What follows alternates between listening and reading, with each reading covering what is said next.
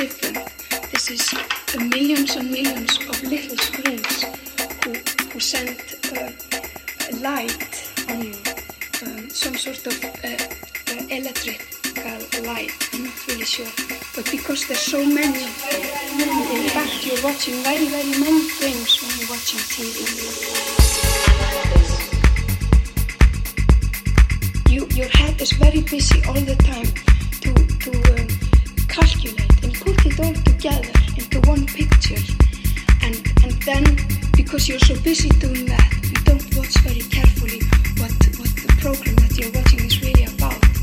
So you become hypnotized. So all that's on TV, it just goes directly into your brain, and you stop judging if it's right or not. So you just swallow and swallow. This is what an Icelandic poet told me once, and I became so scared to television that I always got headaches when I watched it. But then later on, when I got my Danish book on television, I stopped being afraid.